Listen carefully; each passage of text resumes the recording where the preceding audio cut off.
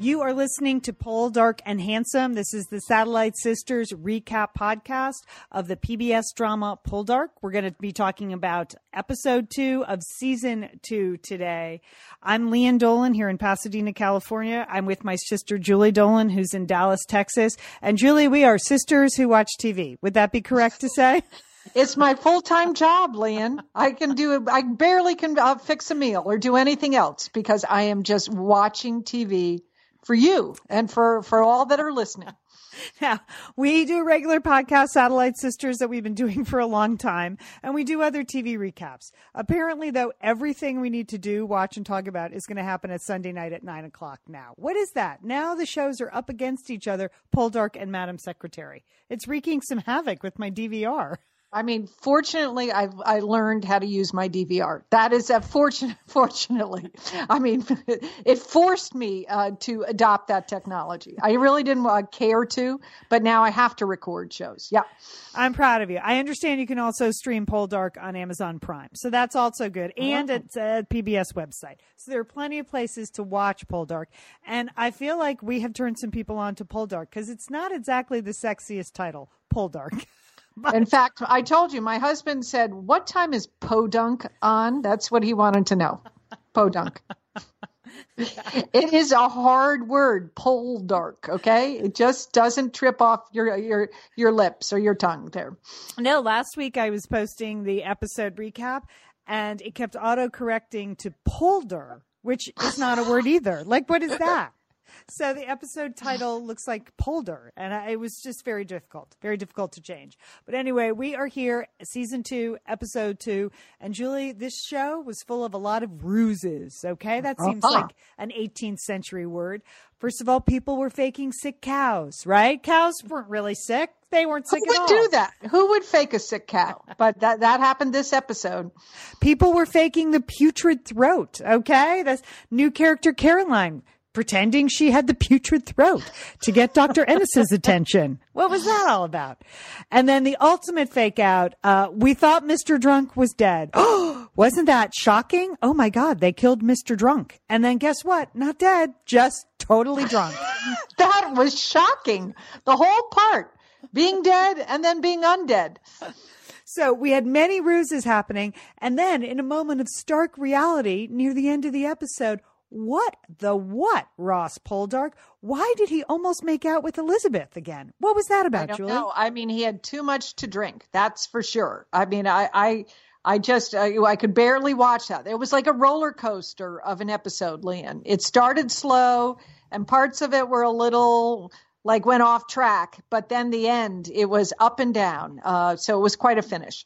Yeah. In what last week, Ross escaped going to prison, and we all escaped a dreary season of Ross in prison. Oh, thank you, God, for that. And he was charged with many, many crimes, convicted of none, came back to his, ancestral home, which is just in a shambles. And he has absolutely no money. And he's taken out all these high risk loans to save the mine, where he's convinced there's one more line of, what are they mining? Copper out of that thing? Copper. He's hoping to get copper. Okay. Yeah. All right. But in the meantime, the high risk loan is called. And basically he and Demelza have to sell every single thing they own, like down to the last chicken, to pay off this debt. And what thanks does our favorite scullery maid get? Nothing. Julie, she gets the silent treatment from her husband. She gets insults from Elizabeth's snobby mother. And Ross nearly makes out with his cousin. I mean, what is that? Poor Demelza. I thought she was a real trooper. She just rolled up the sleeves of her peasant blouse there and went about selling everything she owned and did not complain. Okay. And she's pregnant. She hasn't even told Ross that yet. She probably feels terrible, even though she looks gorgeous in every single art-directed dress they have her in now. Yes, she does look outstanding. She is a match to Elizabeth. I mean, Elizabeth is beautiful, but so is Demelza. Yeah. And every single dress they put her in this season just is like that burnt sienna that shows off her red hair and pale skin. Even though she's constantly walking in the sunshine, like on the beach, she's the palest skin. don't know how that happens. Yeah, she does. No sunburns for her. Yeah. Okay. Then with the other major storyline, Francis, who last week tried to commit suicide and couldn't even do it. Now, all of a sudden, he has just sprung back to life. It's inexplicable, Leanne. I mean, is he on medication? Is he taking some potion from Granny? Because he is now Mr. Nice Guy, and he's just rejoined the human race, and he's enjoying time with his son. He really went all out for that harvest homecoming dance they had there. So yeah, that was like a cross between Witness and Little House on the Prairie. What was that? That was sort of a sad little event, actually. Yeah. It was kind of sad. All right. So we have that storyline. And then we always have in the background George the Weasel, who is trying, to destroy Ross Poldark and to get his mine and to get whatever copper there may be and to get even with Mr. Drunk, who turned against him on the witness stand and actually spoke up for Ross. So there's that whole storyline. And we start with very wistful violin music, which was quite lovely. And it was. And then we see George the Weasel doing that fighting. What is that? Like fake fist fighting? That looks so stupid, doesn't it? It really did. It was not convincing. And he should stop that. Uh-huh. Yeah. He's in the tight breeches and he's got his little fists up. It's not working. Yeah. So we learn during the fist fight scene that George is now essentially the secret shareholder in Ross's company. So this is going to go poorly. And Ross refuses to talk to Demelza. Why do you think that is? Why is he so nasty to her? Do you think it's the overwhelming worry about the debt, Julie? I guess it must just be the finances that he's worried about, and he doesn't want to burden his beautiful wife with that. But it's not really working so well because he's just moody. He seems ungrateful. I mean, Demelza, she did try to save him. She rallied all the troops to show up at his trial and everything. And he could be a little more grateful. So I don't get that. But, if you got money worries, Leanne, it's a rough road. It does overcome you. So Ross goes off to the shareholders meeting and he's trying to rally the troops and make one more high risk investment. But then we have the accountant we know now is George the Weasel's accountant is there. And he, of course, votes against that. And you can tell that that's going to be a storyline that we're going to see all season long as, they chip and chip and chip away at Ross's business. In the meantime, handsome Captain O'Neill shows up while Demelza is gathering driftwood, which that's a hobby I should take up, gathering driftwood, I think. That'd be nice, Leanne. You could have a little stand by the side of the road. Just, some driftwood. People like driftwood, Leanne. Yeah. Captain O'Neill, yes, we're rooting for the Redcoats, which is an odd position for two American sisters to be rooting for the Redcoat. But I'm a little worried because he seems like he really has his eyes for Ross's wife there. Right. There is some. Yeah, there's some, he's eyeing her. He's eyeing her in a different way. That's inappropriate, even though he's like Ross's former, soldier mate. And he comes over and uses the sick cow ruse. Oh, this old guy has a sick cow. He wants to see you. And when Ross comes back, he just gives the two of them the cold shoulder. And then there's a pretty good fight. I liked when Demelza went marching off like she was some kind of angry wrestler, Yeah. It's good. It was good. All right. So, but when she comes back, where the old guy with the sick cow makes the moves on her in the hayfield there. I know he was like pushing her into the bushes. Come on, mister. And I like the fact that Demelza was like, hey, dude, where are your manners? Like, she wasn't offended like Elizabeth might be, like, oh, I'm going to faint. She was really, the farmer's daughter, like, hey, dude, back off. And the Redcoat came to her rescue. And when she goes back to Ross, they do have this kind of makeup session. And he says, it's the money, we're broke. And then they load like every single thing they own in that wagon. I mean, they sell everything in what was it, like 7 minutes? I know, Leanne. There were some beautiful pewter plates and pictures. Did you see that? Yeah. There were some bargains to be had. Yeah. I mean, that, they would have, if they went on Antique Roadshow with that stuff, they would have done very well. So he would have definitely have had the money he needed for the mine. But they just were very tough about it. They knew what they had to do. No tears, just got rid of the stuff. That's right. She doesn't need any of those carpets in that cold, drafty cottage on the moors or wherever it is, on the cliffs. She doesn't care. In the meantime, we have a separate scene where Mr. Drunk, who actually seems sort of sober for most of the episode. That could be his problem, Lian. Yeah. He's confronted by George the Weasel's men.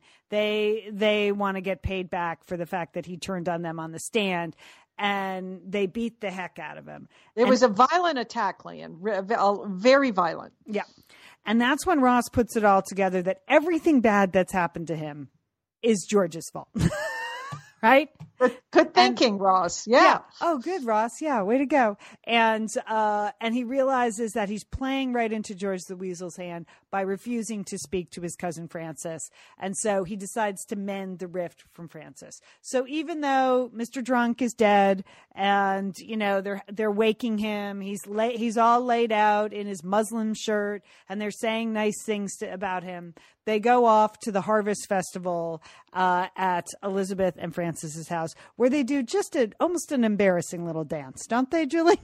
Yes, they do. But I did love the beautiful scything scenes outside, and that everybody that was working in the fields looked so picturesque. It was so beautiful cinematography during this episode. That was really pretty. And but yes, the harvest dancing was kind of weak, clean, right? Yeah, and we get a classic cinematic contrast. We have the Harvest Festival at Francis's house. We have the fancy pants party at George's house, where the politicos are maneuvering things, and the people with money are all there. And Caroline is there with her fake putrid throat, trying to lure in Dr. Ennis, and her political fop fiance is there. And then you get Mrs. Drunk hosting the wake for her husband. So we keep cutting back and forth between these three gatherings of the good people of Cornwall. And ultimately what happens is Mr. Drunk miraculously springs back to life. I didn't even really understand. How did that happen? I mean, I'm no doctor. That was so shocking, Lian. That was part of this roller coaster episode, Lian.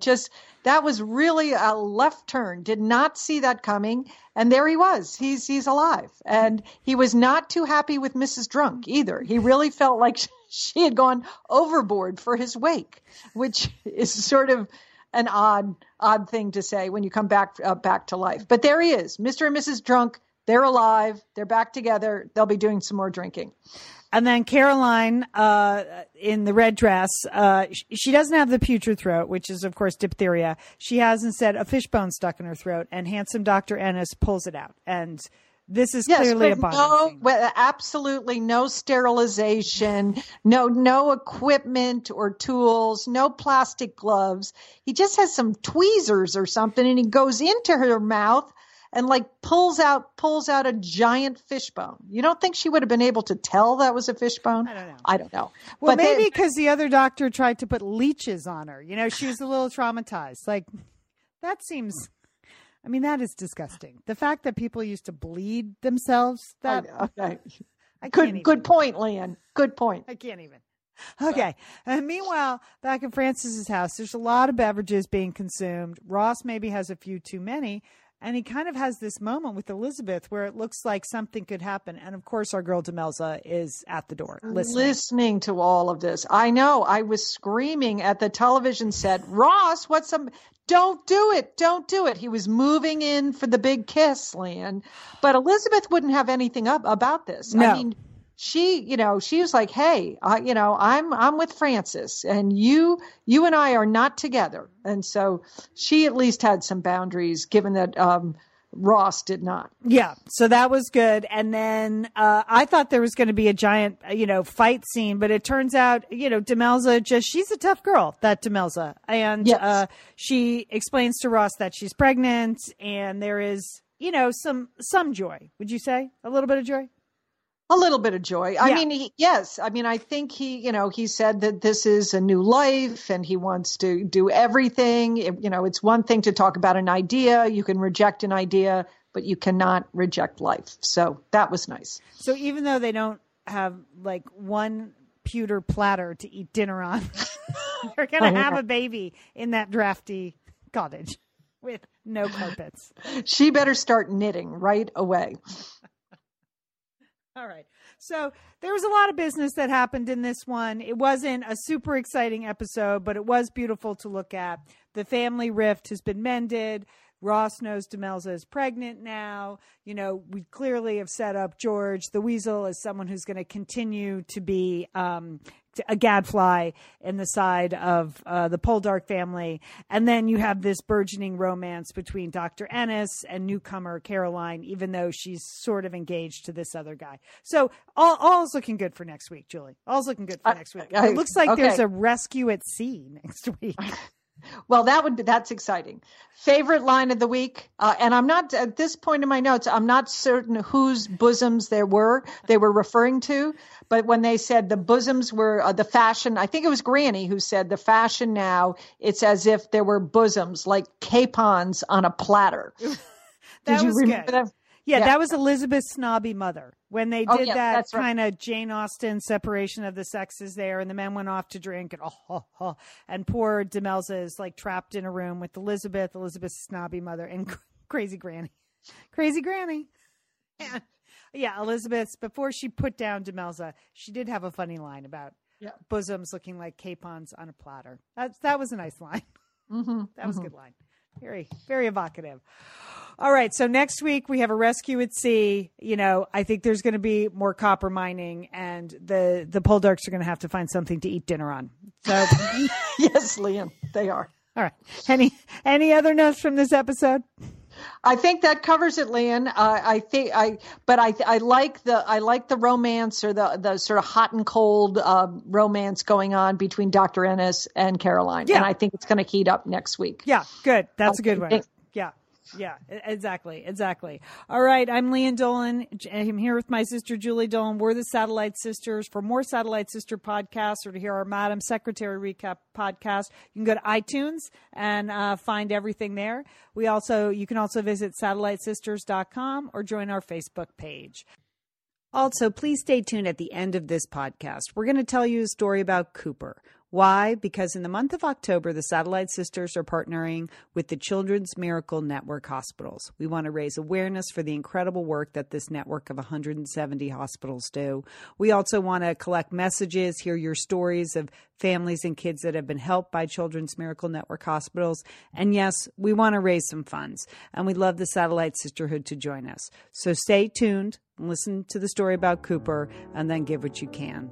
Thanks so much, Satellite Sisterhood. Don't forget, call your satellite sister.